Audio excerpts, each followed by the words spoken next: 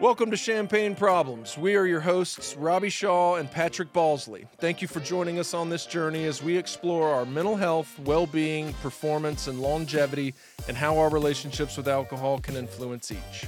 No shame, no labeling, no judgment, just curiosity. Welcome back, friends. Today we're speaking with Brenda Zane. Brenda is the founder of Hope Stream Community, a nonprofit collection of support and educational services for parents of adolescents and young adults struggling with substance use and mental health challenges. Brenda's mission began when she nearly lost her own son to addiction. That experience continues to fuel her passion and has led her to creating a safe and resourceful space for thousands of families going through similar struggles. Let's go to Brenda.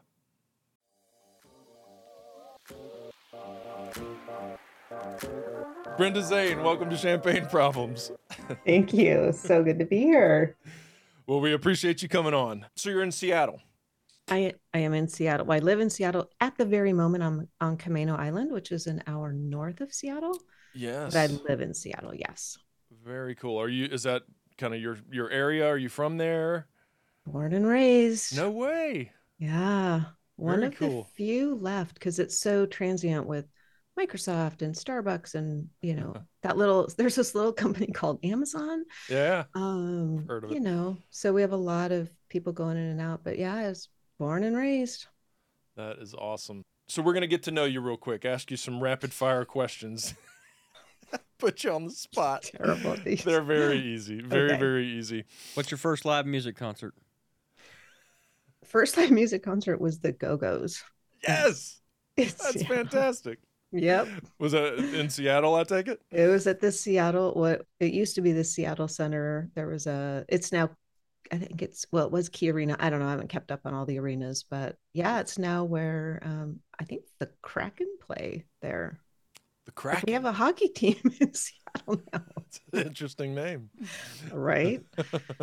Yeah. The Go-Go's. Very cool. The Go-Go's. If someone were to warn us about you, what would they say? She's impossible to eat with. Really? That's an interesting one. That's a great one. Well, the next question should be pretty interesting. What food is your guilty pleasure?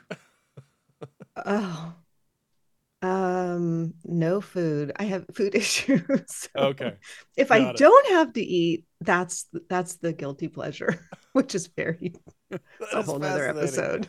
A whole nother episode. Understood. I'm the opposite. I have a food problem, but it's more consumption based. What is your least favorite word? Oh, least favorite word. And we're R-rated on this if you care to cuss, so feel free. Gosh, I love words actually. So that's an interesting question for somebody that loves words. Well, I would actually say addict,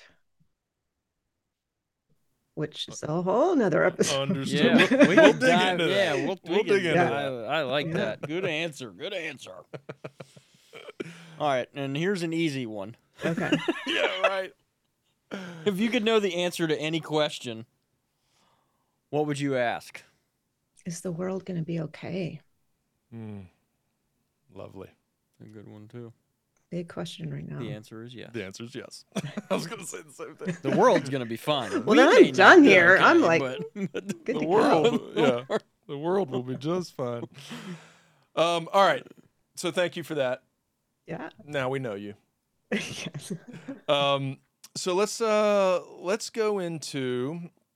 I assume with the work you do, obviously we've done our research, that you're fairly open, or at least I'm being presumptuous, but open to your journey that led you to this work. Yeah. Absolutely. Let's do that first. If you're open to sharing some of that journey. Absolutely. Yeah, I'm an open book on that. It's great. It's one of those things that, because so many people aren't, and I get why they're not. I'm not saying that that's a bad thing. It's just that because families don't talk about their children who are struggling with addiction, it just perpetuates the problem in a lot of ways. And you guys both know this. So yeah, I had, as I said, I have 4 boys, 2 of my own and 2 that I gained bonus kids with my second marriage. And we were kind of going along. And I started noticing that my 13, 14-year-old he was always a challenging child, but I was noticing some additional challenges. And by the time he was 16, he was doing cross state drug deals and disappearing for multiple days at a time. Coming home just so drunk that we would go sleep next to him to make sure that he woke up in the morning. So huge problem. And I just felt that isolation of like, oh my gosh, I'm the only one who has a kid who's doing this. What did I do wrong? What did we do wrong as a family? And um, so just going through that alone and not knowing where to turn, not having any resources. We didn't have addiction in our family. So this was like a meteor had hit me. I was like, what is this? I didn't even understand what it was. I didn't know what I was dealing with. Fortunately, I got connected with an educational consultant who helped families kind of navigate the whole crazy treatment world and figure out what's the right resource, especially when you have a 15 or 16-year-old. You can't just like say, well, go figure it out. Yeah. Hit rock bottom and I'll see you when you get better. Like that doesn't work when you're legally responsible for them. So it's a really confusing time. He's actually somebody you should have on. This story is so unreal. We call him like the cat that has 18 lives because he's still going. He's still with us, which is a miracle. He went through multiple treatments, all kinds of relapses. And when he was 19, he had 2 fentanyl overdoses in 3 days. And so, yeah. And that was after, how many times in jail and hospital and disappearing and the police in my living room. I mean, I have this just memory seared into my head of the police standing in my living room saying, your son will be dead or in jail very soon. And this is like after he dropped out of high school. So he was 16, 17. So that's a horrifying place to be as a parent. So yeah, I got a phone call. I was actually here in this house. We have a summer place on this island, Camino Island, and got a phone call from a girl on a Friday night. It was 9 o'clock. I'm like, I know where my one kid is. And my oldest son, I hadn't talked to him for probably almost a month. He was 19 at that time and kind of on his own, living. He was homeless. He couldn't live with us. So it was a horrible, horrible situation. And got a phone call, and this young girl's voice said, your son overdosed and he's in the hospital. I think you might want to go. And then the phone died. And I was like your whole world just like stops. And so I dialed her back and I was like, who are you? Like, who is this? What are you talking about? She said, I don't want to say. He's at Northwest Hospital. You need to go. And so, that just starts a whole chain of events, because the hospital was an hour away from where I was. And when I got there and the doctor pulled me aside and he said, did you know that he was here on Wednesday? Also, this was a Friday night. He's like, did you know he was also here on Wednesday for an overdose? I was like, wow. But he was 19. So you don't know, right? His homies came and picked him up. Yeah. So, yeah. So he was on life support for 3 days. And the doctor said, get your family here. This is usually where we lose them. And so we did. We got the whole family there. And he actually pulled through, which, none of the doctors in the hospital can figure it out. The neurologist would come back and redo his CT scans and all of the things, because she's like, they're all coming back normal. And they just couldn't figure it out because he was found in the backseat of a car. He was foaming at the mouth. He had no pulse. They did CPR for 30 minutes and they're like, well, we're not getting a pulse, but we'll intubate him and bring him to the hospital. So the fact that he's alive, wow, and has no brain damage, because that was the other thing. They said, well, if he lives, he'll very likely be a vegetable because, he was atrophied and his eyes were rolled up in his head. And the doctor at one point pulled me aside and he said, I don't know what you do for work, but he's probably going to be your new full-time job. I was like, God. oh. How long ago was this? This was in 2017, so 6 years ago. And so life changes pretty quickly when you go through that. And the good news is he's great today. He's actually working at the residential treatment program for adolescents that he ran away from. One of his many escapades was that he ran away from the treatment program, but he works there now, and he's helping young guys. And he's the real deal, and he can just tell them, bro, if you run from this place, let me just play this movie forward for you of how that can go. So yeah, so that's how I got into it. And when you see your child dead and then you try to go back to your old life, which I had a great career in advertising. I worked for all the big brands, P&G and Nike and Microsoft and Miller Coors and you name it, Frito-Lay, did all kinds of amazing stuff. And I was sitting there, and at one point my 2 accounts that I was running were Hawaiian Airlines. So I was required to be in Hawaii every 5 weeks. Not a bad gig. Bummer. And Chateau Saint Michelle Winery. Interesting. I marketed wine to mothers, Chardonnay to mothers. That was my job. And when you do that, and I just, after a while, it was about 2 years later after his last overdose, and I was like, what am I doing? What am I doing? This is insane. Because I knew I had gone through it alone, and I knew that parents needed help and education, because it's not just, you don't just need a place to like boo-hoo and this sucks, and man, you need education, because there's the craft approach, which I think you guys are familiar with. Like, there's so much that parents can do that I didn't know anything about, that I figured, well, if I could at least, like, I'm not a therapist, I'm not a doctor, I don't know any of that stuff, but I do know what it's like to live through that hell when you're seeing your child disintegrate in front of you in a really ugly way. I just knew that there was stuff that I could teach parents that would help them motivate their kid, like relate to their child and motivate them to get some help, or to at least start making positive change for themselves. And so left the corporate world and started helping parents. That's the story. Can we talk about craft for a minute? Can you kind of give us a high level view of what that is, and why it works, and how you've seen it work? Absolutely. It's my favorite topic. Yeah. And before you start, thank you for sharing all that. Yeah. That was very powerful. We appreciate it. Yeah, absolutely. It's one of those things that you literally think, well, that could never, you hear stories and you're like, that would never happen in my family. Like, yeah.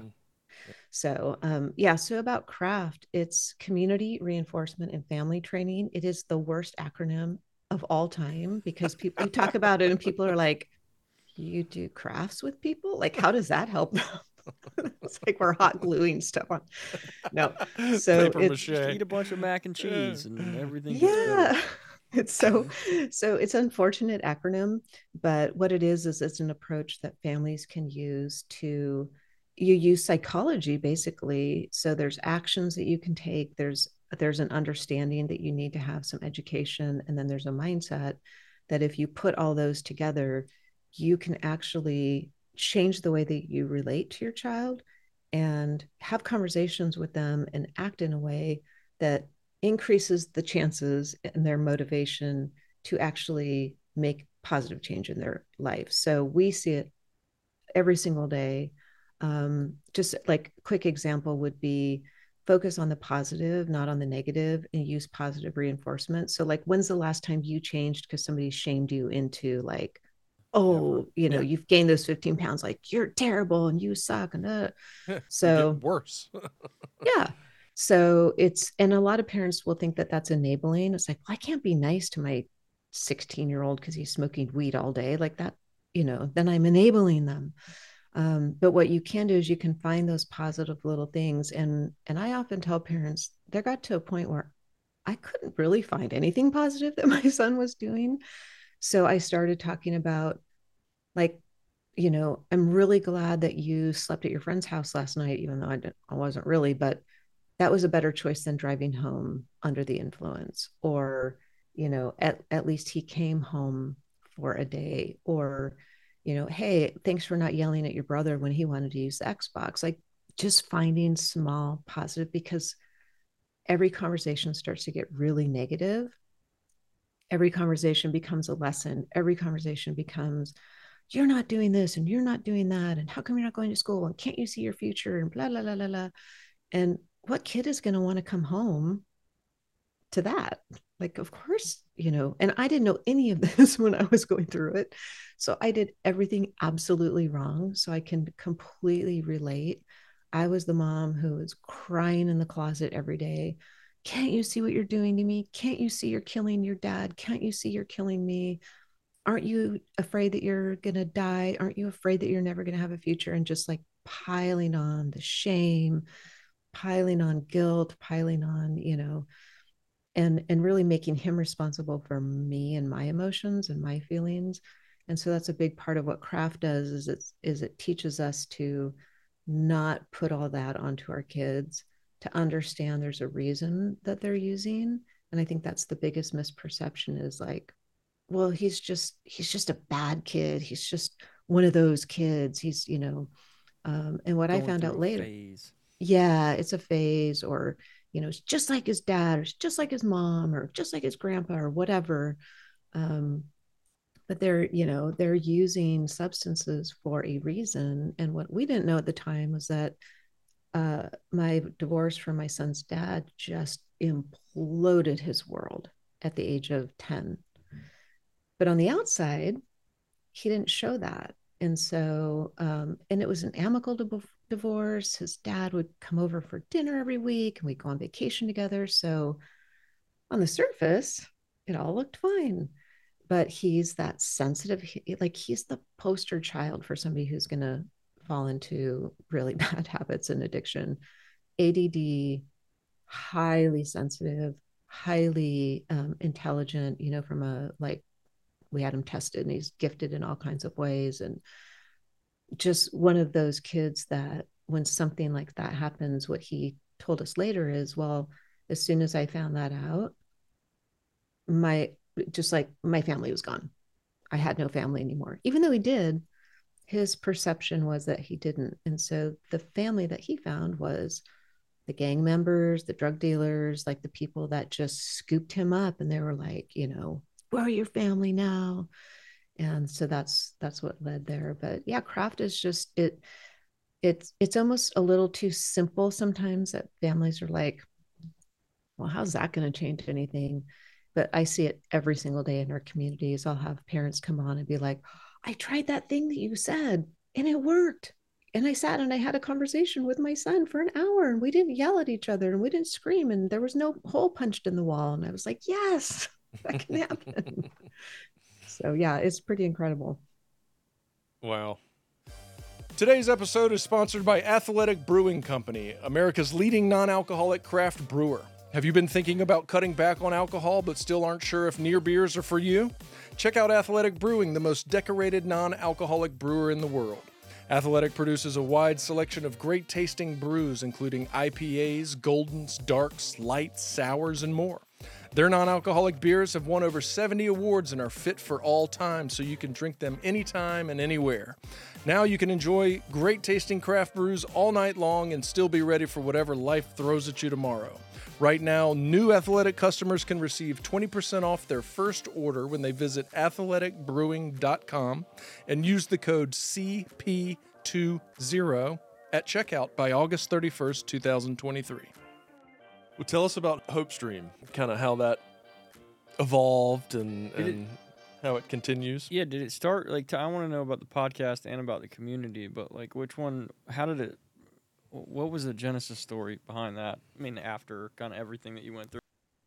Well, I left the corporate world, got trained as a health and wellness coach. I knew I wanted to work with moms in particular to help them through this because I lost my physical health, my mental health, stopped working out. I became just nothing. Like it was, and I just kept seeing more and more women going through this. As I started talking about it, people come out of the woodwork. They're like, oh wait, I'm also like, I have a kid doing this. And I just saw this like shell of women sitting in front of me on these coaching sessions. And I was like, okay, this is not good. We have a whole group of women in particular who are getting fired from their jobs, or they're leaving their jobs. They're leaving their community work that they're doing because they're so focused on this child. So I started just doing coaching one-on-one, and I realized it's like the starfish story, right? I'm like, yeah, this is not, I'm not throwing enough starfish back. Like I got to, somehow I need to scoop up like buckets of starfish. Right. And so I was working with a business coach, and I was like, how, I can't do this. And maybe I could do group coaching. And I said, I feel like I just need a bigger megaphone. And she said, I literally said that. And she said, that's called a podcast. I was like, I think I'd maybe listened to 2 podcasts by that point, because this was in 2019. And she said, no, you can do it. I was like, well, I'm not a podcaster. And she said, literally buy a microphone and plug it into your computer and just start talking. Yeah, I was like, then you're a podcaster. Oh. I was like, I guess I could do that. So that's how the podcast started, January of 2020. And then COVID hit. Because in my mind, I was like, I'm going to have this podcast. I'm going to go around speaking. I'm going to go travel the country and talk at high schools and blah, blah, blah. And then that all shut down. And so what I really realized is that the parents I was working with really wanted to talk to each other, because you get so isolated. You don't talk to your friends anymore. You don't go out and do fun stuff because your world just like shrinks into this little box of like, I'm a terrible parent. My kid's on drugs. I gotta figure out how to save them. And so I found this community platform, and I was like, well, I mean, the good news is going into it, I had no idea what I was doing. So you just kind of do it. And so I started for moms, and I guess I opened the stream in March or April of 2020. That whole time, as you know, is a blur. And I started writing articles because I had 0 email list, 0 social media, like 0, because I'd been in the corporate world forever. And the moms started showing up. It's like I get the little ding when somebody joined. I was like, oh my gosh, I got a mom. It's happening. It's happening. Yeah. And then that evolved into opening the Woods, which is for dads, because the moms in the community were like, well, my husband has noticed that I'm different. I'm not yelling anymore. I'm not screaming anymore. I'm not crying in the closet anymore. My child and I are having a relationship, and they're like, what is going on with you? Like, what's happening? Yeah. When did you get so mature?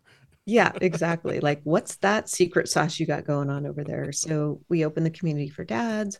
So then we had the podcast, and we had these 2 communities. And then people were like, well, I don't know if I want to join a community, but I really like that workshop that I heard about that you do about boundaries, and how do you set boundaries when your kid's on drugs. And so then we started doing that. So it just all became very fragmented, and the marketer and me was going a little crazy, because I'm like, I like things to be neat and tidy and branded. And so we took all of that and pulled that into a nonprofit called Hope Stream Community. So now it's just one big community with, we do this for moms and we do this for dads. You can take workshops, you can take courses. We do retreats, which are amazing. We just got back from 4 days in upstate New York. We were at Auto Camp in Saugerties. If you don't know about Auto Camp, it is amazing. We had 11 moms who left their kids in all different stages of crisis and treatment and recovery and everything in between. And so, yeah, it's that gathering place, because when you are that parent and you look around and you're like, where are we hanging out? Like, where do all of us hang out together where we don't have to be embarrassed? We don't have to minimize. You can say, I haven't heard from my kid in 3 weeks, or my kid just, came home on an ankle monitor at the age of 16. And they're like, everyone's like, yeah, okay, what's for lunch? Right. Like we don't. So that's how Hope Stream Community all came together.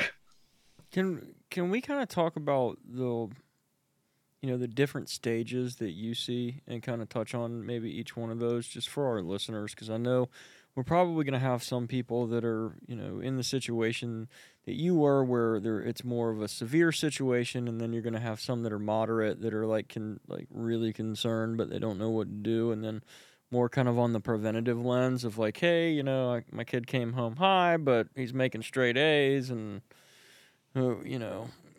we don't really know how to have this conversation with him. Like, does Hope Stream deal with all of that? Yes. So that's a great question, because the stages can be really confusing, because when you're also dealing with a teenager who doesn't have a prefrontal cortex, it's like, is this substances? Is this normal teenager?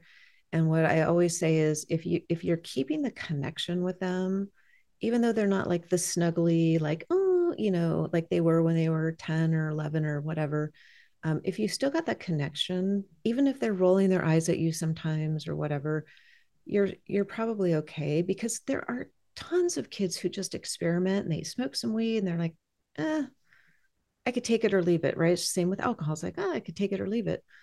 But then you're going to have those kids, and it's right around 12 to 15% now of adolescents in particular. So the kids who are between 12 and 18 and even up to 24, who will actually have a substance use disorder diagnosis. And so if you just start to see some of that coming home and they look a little high, or they're clearly under the influence, or their friend group has completely changed, and you're like, who are all these kids that I don't know anymore? um, some kids can keep their grade point up. There's lots of kids that can do that, but there's a lot of kids, one of the clear signs is that drop in grades, because sleep gets impacted. They can't, they're not showing up at school. So grades can be a good indicator, but not always, which is the tricky part about this, is really having a pulse on, just, your kid, like, them, and when something is off. And it's really easy if you want to put your head in the sand, to just be like, oh, it's the teenage thing, oh, all the kids are doing it, oh, it's just weed. And I could do a whole nother episode on high potency THC, but when you start to see those little things, and you're getting the little, parents have a great intuition, you're getting that little like, something is just not right. That's Doesn't what you want right. to that's what you want to jump on, because with fentanyl in the market today, and with the high potency THC, the pace at which these kids are getting into trouble has just accelerated. So, my son sort of went between 13 and 15 slowly. Like, I didn't really notice it. He was really good at hiding it. And then it just like hit all of a sudden. He disappeared for 2 weeks and was doing a drug deal in California. Like, it was wild. But you're going to start to see some of those little indicators, and those are the ones to tap into and to start to have a conversation. So that's not when you need to just jump into like, oh, I got to get him into treatment. Oh, I got to send him out to wilderness therapy, which I love wilderness therapy at the right time. But that's when you can just start to have the conversation. And this is a craft skill, is to say, hey, what's right about this? Like, what does weed do for you? Like, what's good about it? What problem is it solving? Because it's doing something. They wouldn't do it if it wasn't doing something. And a lot of kids struggle with anxiety, especially after COVID. Kids have been in their rooms for 2 years. And then we're like, well, you just got to go back to school. The anxiety that can cause in a lot of kids is massive. It's huge.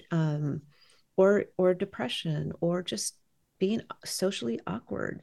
Kids who are on the autism spectrum, like that whole verbal, and like, oh wow, if I have a beer, all of a sudden I'm Joe Cool, like I can talk to anybody. And so starting the conversation about what's right about it is actually a really good place to start, because you're going to start to understand, what problem is this solving for them, And if you can get it young enough, you can say, okay, cool, I understand that school makes you really anxious.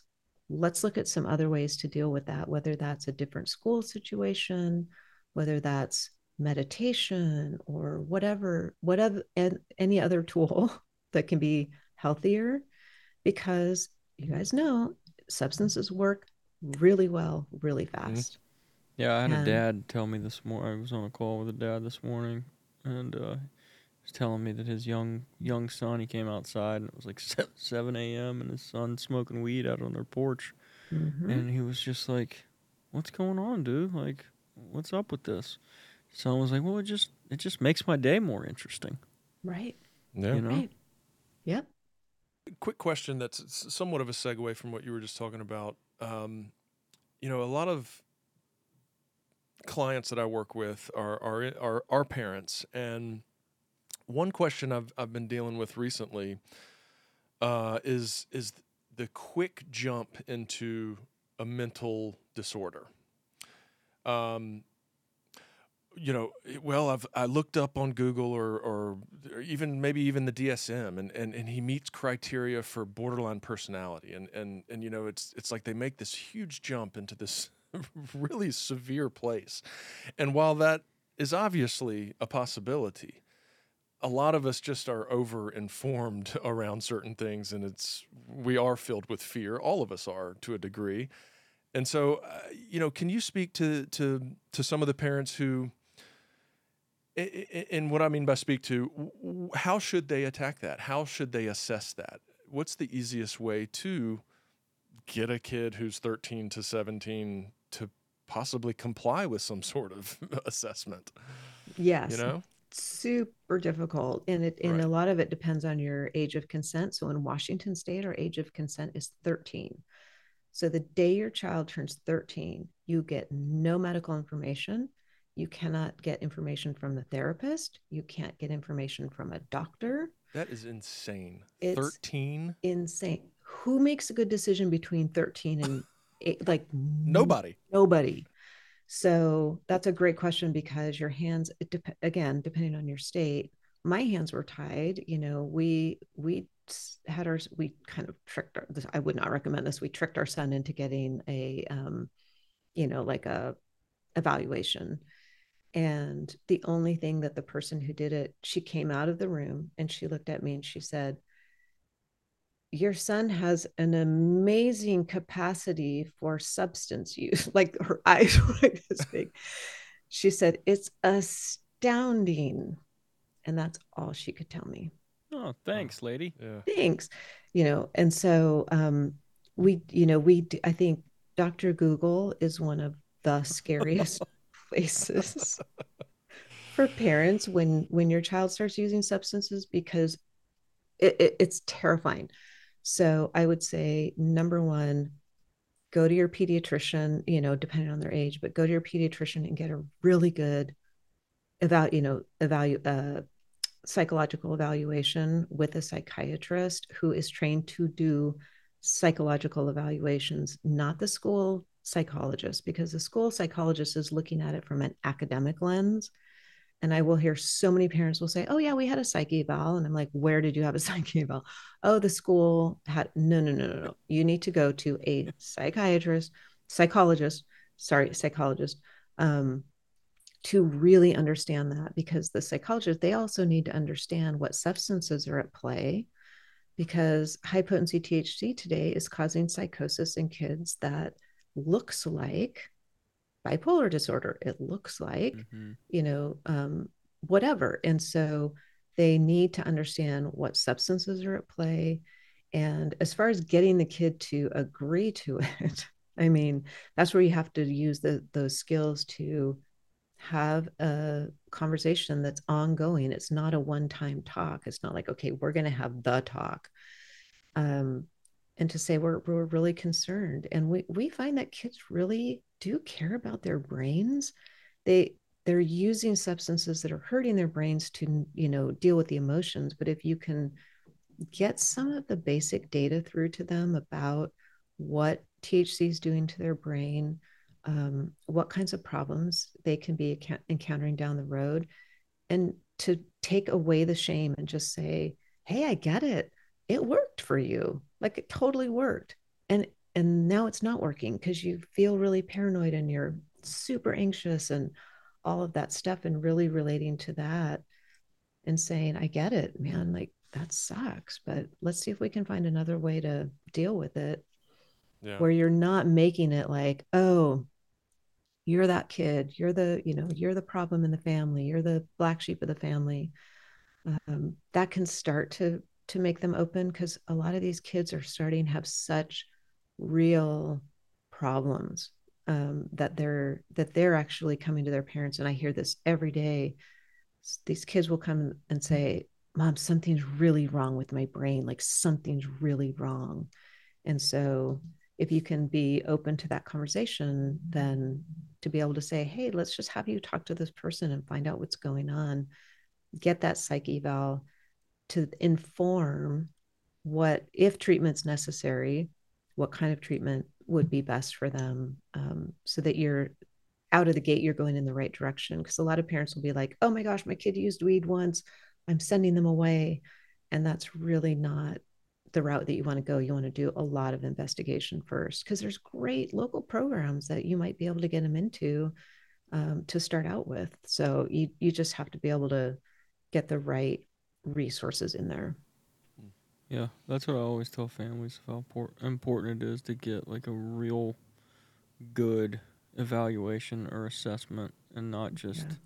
oh, well, my next door neighbor had a son that, struggled with this and he went to this place and it Right. must be good, And, Right.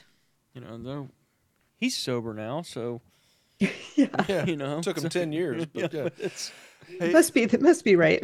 yeah. let's do a just in the spirit of time. I do want to. I know we could do an entire episode on weed, but let's Oh, touch on it a little bit, just yes. because it's so common and it's exactly what most of our listeners are likely dealing with, if not going to. Yeah, Absolutely. can Well, you give us some I mean, do you have like some stats like offhand there, or I mean, if you don't, but like, then what are you seeing? yes. I don't have a lot of stats. I just did an episode though. I don't have I should have the episode number, with Dr. Libby Stout. So that would be one to look at. She's an expert. She's a addiction psychologist in Colorado. Oh, Oh, yes, I nice. saw this when I was looking at your Plenty podcast. of Oh my data, I'm goodness. sure. Just can we all just have a moment for the parents in Colorado, because it is horrible. Um, well, what we're seeing is younger and younger. So 13, 14, 15. What's happening is the kids are getting really high potency THC. So upwards of 90, 95%. They're getting it in all different formats. And, the good thing about just rolling a joint was that it was going to be lower THC. The problem with rolling a joint is it smells, it takes time, right? It takes all these things and you can't hide it very well. Edibles are really easy to hide. Vape pens are really easy to hide. So the high potency formats are actually much easier for kids to hide. And they're super available because seniors in high school are often 18, which means they can have a medical marijuana card, which you can buy off the internet in 10 minutes. No doctor, like there's no medical intervention at all. So the seniors have access to buying uh, thousands of milligrams a day. And so they're becoming the dealers to the younger kids. And so I think a lot of times parents will think in their mind, they think drug dealer is some sketchy looking guy in an alley, like downtown, wherever you live. It's actually the 18-year-old senior at the high school who has a medical marijuana card and now has a dispensary of their own. They're, selling in the high schools. And middle schools. And so the kids are starting to use before school, during school, after school. And because like the vape pens and all that, there's no smell, there's no anything. They can do it at school. They can do it on the bus. They can do it wherever. And there's no knowledge. And they're really having, it's working for a while. And by a while, I mean months, not years. And then the anxiety and the paranoia and the FBI is after me, and just they're starting to see these problems so fast, and parents are just watching their kids just change. I mean, the way that parents, like, I see their faces on our calls and they're just terrified. And so it's happening really fast, and it's happening to younger and younger kids. And so what the doctors are saying, because I listen to doctors because I'm not a doctor, so I listen to the doctors, and what they're saying is, because of the potency, kids really need to be away and abstain for a minimum 120 days, meaning they really need to be in some sort of an inpatient program. Because when you take a 16-year-old and you try to make them sober and not do anything in the same high school where they were using with their friends, it's impossible. No chance. That's an impossible ask. And so they really do need to be away. I would love to see programs that just exist for THC and, mental health, obviously that combination, because the need is only going to get bigger, and they've got to be like, you have to yank them out of that situation just for the brain to heal, let alone the mental health and all the trauma, whatever they're dealing with. And there are kids. I just had a gal on the podcast not long ago who, her son had no history of mental health, no history of trauma, there's no mental health diagnosis in their family, and he became psychotic. He ended up committing suicide, and he only ever used high potency THC, and that was at, I think he was 19 when he committed suicide.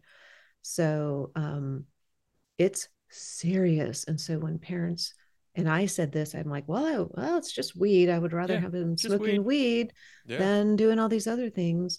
Little did I know that my son was using fentanyl, but that's not it anymore. It's not harm reduction anymore. No, I mean, I guess if your kid's smoking fentanyl and then they decide to not do that anymore, sure, okay, for a while. But I think the harm reduction that parents need to understand with THC is that it is a process. It's not the end point. So yes, a step down to THC from fentanyl or meth or something like that, 100%. But then they need to keep going. So, and then you got the whole like healthcare system piece on top of that. I mean, you got to pull a kid out of their environment for 4 months. Like, good luck doing that for less than $100,000. Oh, for sure. And try to find an insurance company that will cover a tenth of it. Cannabis use disorder. Yeah. Right. Like, no, it's a joke. Outpatient treatment. Yep. They'll give you $100 a week to go to therapy. Yes. So it's a giant challenge for parents to find a way to get your kid away. Like, there is no foster. That's what we need, is a foster system. Like, okay, my kid lives here and your kid lives there. Let's just see if we can swap them. We have a recovery high school here. So that definitely helps, and it's more economical. Absolutely. Oh, I love, yes. And we also have, and I don't know what the situation is in Seattle, but we have Delta 8 here. And it's high potency. It's, edibles and pens. It's legal weed. Yeah, but it's also unregulated. So there's people don't know what's in it. There's all these synthetics now that are just. Yeah. Yeah. And it's sold everywhere. And these kids, I mean, some of the kids that I work with are telling me they got, all kinds of cyclical vomiting and all kinds of crazy, like, weird withdrawal symptoms from these synthetic THC products. Yes. Yeah. CHS is a real thing. Cannabinoid hyperemesis. Again, I'm not a doctor. Where, that the constant vomiting, and they're ending up in emergency rooms. And especially in states where it's not legal, the emergency rooms aren't picking up on this all the time. Again, this is from a doctor. It's not from me. Because it's just not registering that these people, and it's not just kids, it's older people too, but the constant vomiting, they're having to put them on antipsychotic meds that are able to control the vomiting a little bit. But if they return to use, they're gonna have the same issue. So it's a real thing, and it's so scary.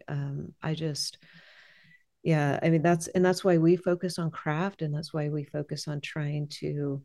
You're never going to stop the supply. Like people are like, oh, what are we going to do about Shut fentanyl? the We got to, borders down. yeah, we got to. It's like that's you're never ever going to stop the supply. So we have to try to change the demand factor, and the only way that you can do that as a parent is to have that relationship with your child. Don't be afraid to talk about it, and start to try and help them understand that they are going to have to motivate themselves to do it, because as we know, we can't change anyone else. So um, that's the only thing that you can really do as a parent is keep that relationship. Don't shut them out, don't kick them out, don't cut them off. You've got to keep the relationship to the point where they will come to you, and you will be that safe place for them to come when they do need help, because you don't want them going to the homies, right? They're not going to help them. You kind of being in your own recovery process and finding all this new information, how has that changed your life? Give us like the top three, takeaways or benefits. Yeah, benefits. Yeah, I love that you said being in recovery, because I definitely consider myself in recovery from huge trauma. It was so wonderful to have a therapist. I went to through EMDR therapy for my trauma, and just to be validated, to have a therapist say, "Of course you're traumatized." Like, so I think just validation of the fact that I've gone through huge trauma. When you see your kid dead, when you see your kid beat up in the hospital from the drug dealer, when you see, when you know your child is dealing drugs and the impact of that. So I think just validated and knowing that I am in recovery from that. I've also changed my entire way of being in my body. I used to drink every single day. I was a big wine drinker. I sold wine. I mean, that was my job, was to market wine. That's a whole episode we could do. To market wine to moms. That's a crazy thing. Yeah, so, I've radically changed my relationship to alcohol, to food, to my body. Just giving myself permission to be nice to myself is huge. And then I think just having massive amounts of compassion for people who are struggling. I used to be the parent who would drive by the kid at the end of the freeway that's sitting there holding the sign, and I'd be like, he had good parents. He wouldn't be sitting there. Right. And then when you're driving and you're looking and wondering, is that my son? And I would literally pull off the freeway and see a kid, and I'd be like, is that him? Is that him? Because I didn't know where he was. And so now, I mean, I'm the person who will pull over and sit down with that kid and be like, have you called your mom? Like, could we call your mom? And or buy them food. I remember calling my son and saying, is it okay to buy this? I can see this kid's high. I know, but he's sitting on the sidewalk. Can I buy him a burger? Like, is that okay? And my son was like, Mom, don't do that. That's so dangerous. And I'm like, oh, but so he needs to eat. So I bought him an Arby's burger. He needs to eat. Yeah, just massive compassion and huge respect for anybody who can recover at the age of 16 or 17 or 18. Wow, like that is just so massive. Cool. So I would say those are some of the biggest things. Wonderful. Well, Brenda, this has been very powerful, very informative, very educational. Thank you so much. Yeah, of course. I would love if you would just let our listeners know kind of where they can go if this is what they're dealing with, and how to support this mission. Yeah, hopestreamcommunity.org is our website, and you can find everything there as far as our communities, our courses. all of that. We're actually doing a fentanyl webinar that will be up there for people to view a replay of. Really important, specifically about fentanyl in teens. So yeah, hopestreamcommunity.org. We're on Instagram, Hopestream Community. Not super good at Instagram because it just takes a lot of time. Yes, it does. But yeah, those are the main places to find us, and we're just here to help any parent. And then as far as support, we're a nonprofit, so there's a donation button. There's Great. a donation page. Yeah. We'd love to have support. Just it means that we can offer our communities at a scholarship rate for anyone who can't afford it. We never turn anybody away. So even if you can afford $1 a month, that's totally cool. We'll get you in. And the podcast, Hope Stream on Apple, Spotify. All the places. Yeah. Wonderful. Thank you so much for having me. This is a great conversation. Of course. And in fact, forward to this. I think we'd probably like to have you back and maybe go a little deeper on some stuff. There's so much to talk about. It's hard to do it in an hour. Thank you so much, Brenda. Thanks for being fantastic. here. And thanks for all the work you're doing. The information and opinions shared on this podcast are solely those of the host and guests and are not a substitute for medical advice. If you feel like you may need professional help, here are some resources.